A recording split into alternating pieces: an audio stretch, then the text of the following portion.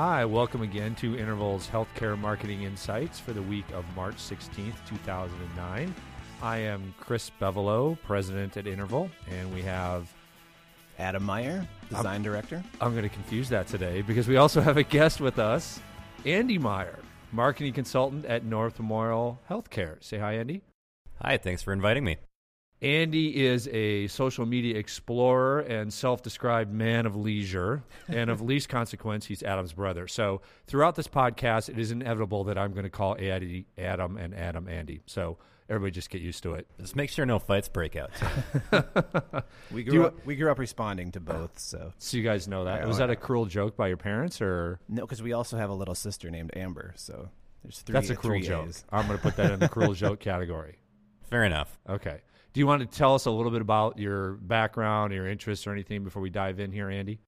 Sure. Formally, my education is in public relations. I also have some background in EMS. I was a paramedic for 3 years. So going into healthcare marketing was something of a mix, I guess, between the provider world and my interest in communications. I have been at North Memorial Healthcare, all told, close to 8 years. And as you said, I'm something of a social media explorer. That's sort of my passion right now. And Cool. I know we're going to be talking about that today. So I'm looking forward to that. Cool. Well, welcome. We're going Thank to you. dive into that in just a second. But first, I have a couple things. One, I want to whine about the weather. We pre-record these ahead of the date that they are released. And I can tell you in the Twin Cities, it's 1 degree today. Yeah, it is cold. It blows. It's so annoying at this time of year. Very. This is the time of year where it's just depressing. It is. And there's always the stereotypical, it's the fill-in-the-blank high school tournament, so it's going to snow. I can deal with snow, but the bitter cold at this point of this game really stinks. Yeah. So if you're listening to this somewhere else, wise living choices if you're south of here. So we're going to dive into some things on social media, but first I wanted to give a shout out to something called the HealthCom chat on Twitter, and I participated in this for the first time Sunday evening. So it's typically held from 8 to 9 p.m. Central Standard Time on Twitter. You go to a tweet chat room within Twitter, and you enter pound HealthCom that's the tweet chat you want to go into. And we'll put all this in our show notes. When I participated in this Sunday, there was about 40 to 50 healthcare communicators, marketers, social media folks from around the country, and it was a blast. It's if you're familiar with Twitter, the first benefit is you can see anybody who's in the chat room, whether or not you follow them on Twitter. And it's basically like, imagine getting 50 people in a room and everybody's talking at once. So it's a blizzard of communication, and you definitely have to get used to the nonstop updating, trying to figure out, well, what are you going to say? Who are you going to say it to? Are you going to respond to somebody who said something to you? It's pretty frenetic, but met a ton of people who I've kept in contact with since then, learned some things. It was just a wonderful experience. I'll be interested to see what happens when their numbers grow to 100 or 200, how in the world they're going to manage that. But for right now, it's a great experience. So I would encourage both you guys and anybody listening, if you're on Twitter, to check that out. And neither of you guys have been in on that? I haven't yet, but I actually heard of it this morning. Okay. In addition, in fact, I think it was because the group that must coordinate that is now following our Twitter feed at the hospital. Okay. So, There's one person who I think set this up. His name's Eric Hansen. And I don't know what his Twitter thing is. We'll put that in our show notes. But he's here in the Twin Cities. I think he was the one that helped establish it. He actually moderated on Sundays. So there's usually a moderator, throws out questions, everybody responds. And so it's just a great experience. I don't think they're having it this coming Sunday for some reason. But watch Twitter, and I think if you go to Pound HealthCom, and you can go check out, you can see notes. There's a Facebook page. There's a website where you can go see all the communication that went on in the last show. So anyway, one of the things that came up in that is something that we wanted to dive into, and that is for hospitals and health systems, how do you manage your reputation when it comes to user-generated content. So if you consider that hospitals are starting to create their own Twitter feeds, their own Facebook pages, usually there's an official version of those from an organization. But what about employees who Twitter? What about employees who have their own Facebook pages? What about like any struggle in traditional marketing where you've got a department that says, well, we're going to do this on our own. And they start the XYZ North Memorial Department Twitter feed or Facebook page. And then you have the question of all the user-generated content that comes out of that or is attached to it. Comments people might make on sites where patients can post things. So whether it's, WebMD or whether it's Revolution Health, and you've got your own employees posting things as representatives, whether they're qualified or licensed or not. How do you deal with that? So, Andy, I'm going to turn to you and let you kind of dive into some stories you might have or some experiences you've had with that. Well, I think that, the social media movement in this context kind of caught some people off guard. Caught some companies off guard. They weren't really prepared with guidelines in place to let employees know what the expectation is, right? Of their usage of the web as it relates to their position with the organization. And so I know there has been, as you said, some discussion about this, perhaps in that Twitter forum. Yep. And we're actually looking at this right now at North Memorial, putting together some online communication guidelines for employees, just to let them know that, we have expectations that they're not going to use, for example, their corporate email address, right, when they're sharing personal views, or for essentially as a screen name or. I think one example we used in there is that they wouldn't send a letter to the editor about whatever their personal gripe is using corporate letterhead. Right. Think of it that same way. And also to try to get in front of the issue of people setting up their own blogs, websites, Facebook pages, whatever the case may be, and essentially branding it as though it were, an official one for the organization. Mm-hmm. Anybody who knows how to capture a logo off of a web page and has 10 minutes of spare time can set up a Facebook page, a Twitter account, whatever the case may be, that a reasonable person could visit and think it's your organization's, official mouthpiece. So, if you can, I think, get these guidelines together, in advance of that. For a lot of organizations, I think it's a little bit too late at this point, but it's still never too late though. Well, right? It's still good practice. Do them. Yep. Right. Yep. Right. Too late. I'm just saying, I guess, that you might even want to get on Facebook or Twitter, search on your organization's name, and just see what's out there. Right. Because there might be some things you need to nip in the bud. The cat's out of the bag is what you're saying. Yep. Right. So, and it's not that employees are necessarily even trying to be malicious. If you don't have these guidelines out there, there is no expectation. They don't know that they're doing anything wrong. Right. In some cases, they may have the best of intentions. Maybe they are, actively working to promote your organization in these venues. And if that's the case, they may be good champions for, your official page or blog or site or whatever the case may be. There were in this Twitter chat show on Sunday night, this topic came up, like I mentioned, and people were frenetically posting sample policies. And one of them was a website that had 20 or 30 policies from very well-known companies, Microsoft, Coke, whatever. I don't think I saw a healthcare company on there, but those could be places to start. And I'm sure there were also some postings of healthcare organization policies. So we'll make sure to include those links to those samples in our show notes. So if people want to go out and see. And what I'm finding is, I think in the spirit of social media, that organizations are willing to share these things. It's not like it's a marketing strategy. It's not like it's a something that they feel is competitive, if they come up with these, they're more than happy to share them. And I think you were mentioning that you've been offered some samples from other healthcare organizations to use, right? Absolutely. Ours at North Memorial is based largely on what we received kindly from the Mayo Clinic for their own employees, and they have they have shared those with us, and we're certainly willing to let anybody who is interested take a peek at ours, and if it can be helpful, great. As he's known, it's not proprietary, Right. And I think that you can look at probably 20 different companies, and you're going to see some common themes. So it's not exactly,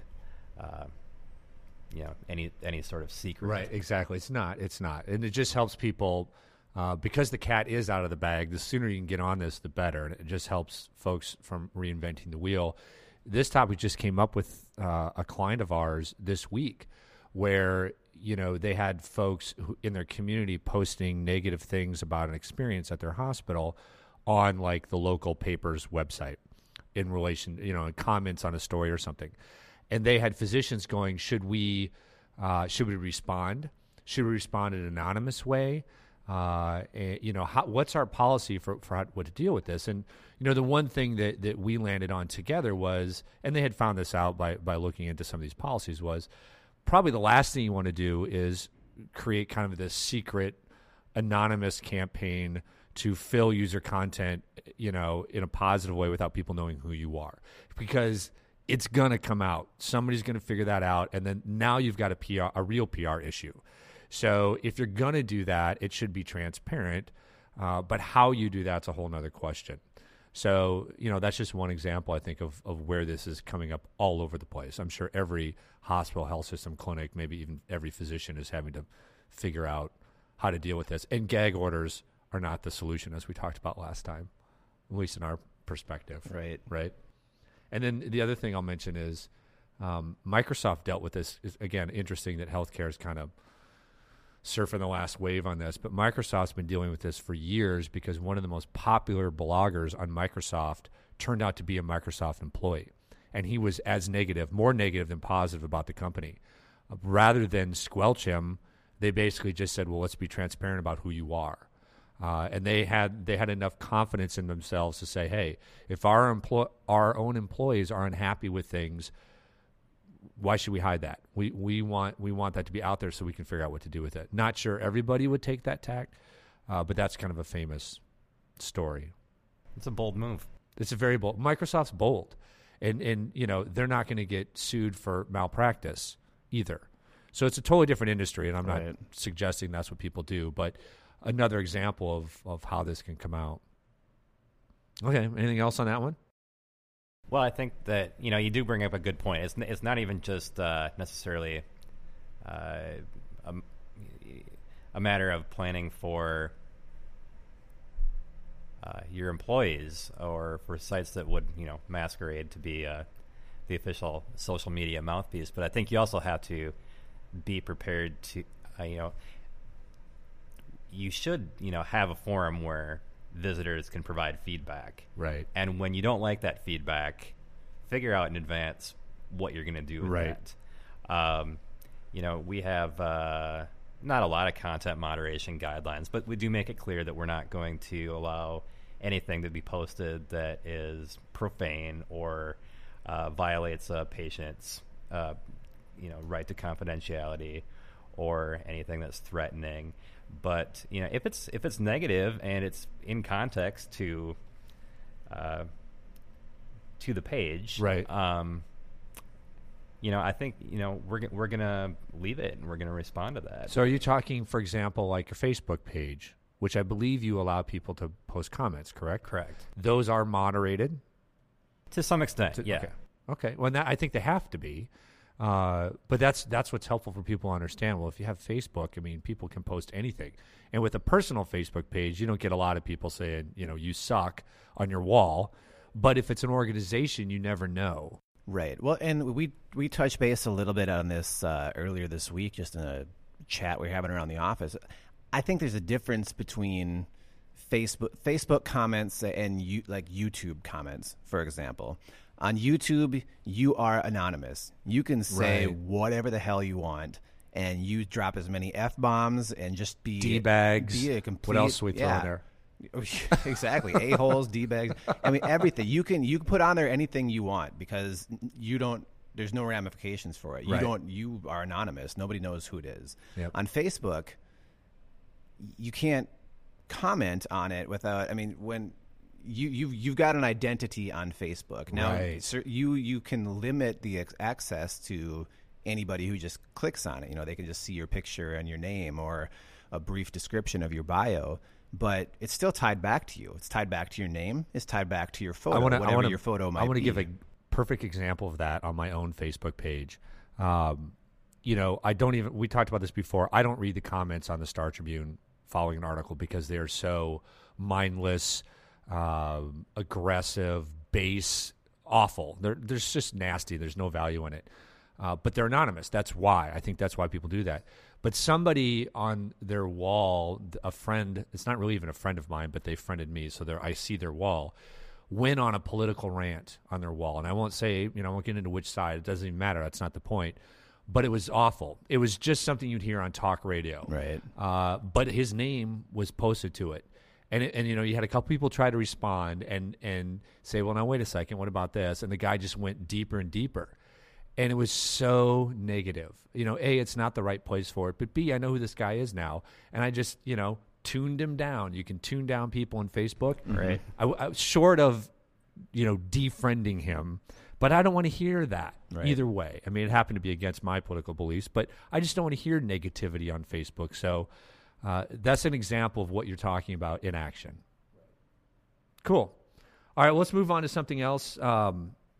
A little off the beaten path. You had tweeted, Adam, on something on a unique way to listen to our podcast. Do you want to give away a little bit of that, or maybe tease it a little bit? Pantscast.com. Pantscast. Yes, yeah. it's a very it's kind of a marvel of modern science, if you will. German engineering, I understand.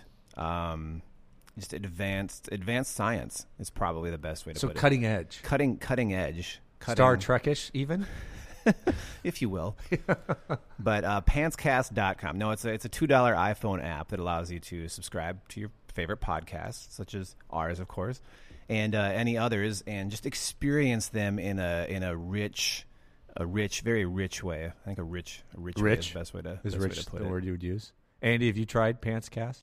I have not. I don't even have an iPhone. Oh, wah, wah, wah. Womp, womp. Do you have to have the iPhone app? It's an iPhone app, yeah. Oh, because I went to the website. I thought you could just do it on the website.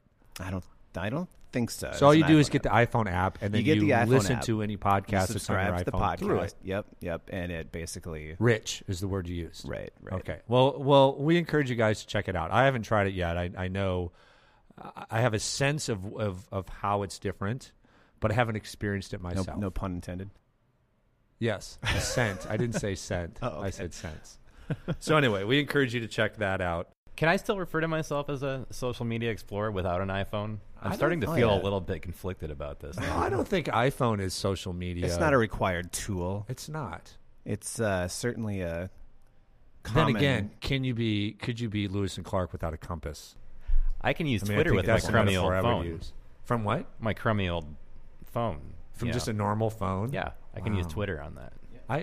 Yeah. So I think you're okay. As long Okay. as you can still mediate socially Right. through your mobile device. I'm not disconnected. All right, I didn't mean to interrupt. No, I think that's fine. We're not iPhone snobs here by any means. Hey, speak iPhone for- has speak for many yourself. drawbacks as it does Oh yes. positivities. Yep.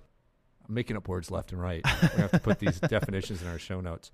Okay. Another thing we want to get into was we found out, I think yesterday, Wall Street Journal reported, maybe 2 days ago, that CVS, the large pharmacy retailer, announced that it had purchased Minute Clinic and announced that it was closing 90 of them. I think they had that leaves like 460, if I remember the math right. We'll provide a link to the story. But they're closing 90 of them around the country for the season, which was an interesting way to put it, to help, quote unquote, align with consumer demand. So there was a lot of back and forth through Twitter again about, well, what does that really mean? Did they overextend themselves? Are we seeing an oversaturation of mini clinics in the market? which I think is part of it. And also, clearly we're seeing a drop in demand for healthcare utilization. Right. Yeah. There are 3 CVS pharmacies that I can walk to probably within range of my house. I mean, above and beyond whether, if the Minute Clinic concept itself is become just too much on every freaking corner, but these drugstores are on every corner. It blows my mind that they can stay in business. I mean, I can understand that. It's their whole thing is convenience, and there's one, within walking distance of your house if you're in a metro area. But yeah, I mean, if every one of those is trying to support some type of a Minute Clinic concept, it's plus Target, plus Walmart, plus all the other ones. I think that's what you were getting at, Andy. What do you think is behind it? Well, everybody's trying to get into this, into this business, into retail healthcare, right? And it's not even just stores. I mean, it's independent primary care clinics, right. Set them up. Hospitals set them up. Mm-hmm. It's just it's too much of a good thing. It's a good idea. Yep. They are very convenient. I've used them myself, but something's got to give at some point. Yeah, and I think that's kind of the conclusion most people are coming to, and the economy is just accelerating that because they're expanding at the exact worst time because people are just not going in for care they can avoid, and whether that's somebody brought up, well, it's strep throat, you got to go. That's true. Sinus infection, not so sure. Other things that you can deal with or outlast, people are avoiding primary care. So because they can't afford it or they're scared to spend the money. Mm-hmm. So, and also I had an interesting conversation with somebody about this. When Minute Clinic was out there and they were the only ones, they had a pretty good experience, but it was the only experience. And now you've got all kinds of choices. So you can go anywhere. And Target, I think, has a good experience now. But now people are selecting, well, where do I've got 10 mini clinics within 10 minutes. Which ones are best for me or which ones might be covered under my insurance? Because I'm not sure all insurances are covered everywhere. But anyway, so that's something to watch for and see if – I don't think it's a repudiation – nice. Repudiation of the mini clinic model. But for whatever reason, oversaturation, drop in demand, they're probably see more of this. On one hand, it almost feels a little bit counterintuitive, though, because even without healthcare coverage, as far as clinic visits go, their services are reasonably affordable. They're cheap, yep. I don't know. So I guess you would think that maybe consumers would find that to be an attractive option in this economy. Well, here's a twist on that. Not. In the beginning, I don't know if this is still the case, to go to Minute Clinic cost me $45. To go to my urgent care cost me $10. So it's actually more expensive to go to Minute Clinic, but I still chose to go there because it was quicker and better and all that. So maybe that's part of what's going on. I don't know. Since then they've introduced the fact that my copay applies at Minute Clinic, at least for me. But whether that's universal, I don't know. Yeah, for me too. I guess I'm thinking for people who are perhaps uninsured. Right. So. Or for whatever reason on COBRA or underinsured or right. high deductible, yep. All right, so one more thing before we go. I just want a little mini rant on Fair Isaac, who announced yesterday that they've changed their company name. Now, Fair Isaac, I'm going to get this utterly wrong, and we don't have it up on the website to look at, but some kind of financial services credit bureau type organization. Anybody got more on that? I got nothing. Okay. Well, anyway, they're responsible for the FICO score, which we were trying to figure out before the show, must stand for Fair Isaac Credit Oval, some O, right? But what they did was they changed their name Fair Isaac, which just from my perspective has still a pretty positive connotation, to FICO, which I just couldn't understand. I mean, FICO in these days is like a dirty word. Your FICO score is related to credit, which is related to debt, which is going down the toilet, and everybody's credit sucks, and nobody can get loans. And I just found that very curious. What do you guys, any input on that? I also hate acronyms as names. Oh, yeah. I mean, it's well known. FICO's well known. But a lot of people point to the FICO score as a part of the problem because everybody focuses on one little thing as far as giving credit and ignores other things. It drives people to focus on, well, as long as I get my FICO score up and ignore things like, do you have a job or whatever? Right. Anyway, I'm probably getting far afield here, but it just caught me. And you guys have nothing on that? I don't know. I have to. Come on, just an opinion. Thumbs up or thumbs down? I'm going to give it thumbs down. Thumbs down. Any reasoning or just gut or that's mine? Yeah, I just don't like the negative word association. Yeah. It just seems like kind of branding taboo. Yeah, Fair Isaac sounds like, like it's been around for 3 centuries and it had roots in England, and like Lloyd's of London kind of feel to it. And Fair is very positive, and Isaac is biblical, and it's just Sounds kind of distinguished. It's distinguished, and FICO's so acronymy. It's kind of a sharp word too. And it's FICO. FICO. Watch out for the FICO. Just me? What the FICO? There. I was waiting for something for Adam. That's good. All right. Well, anyway, that's just, I wonder if anybody else has any opinions on that. I posted it on Twitter and got nothing back. So maybe I'm all alone. You're not alone. You're not alone.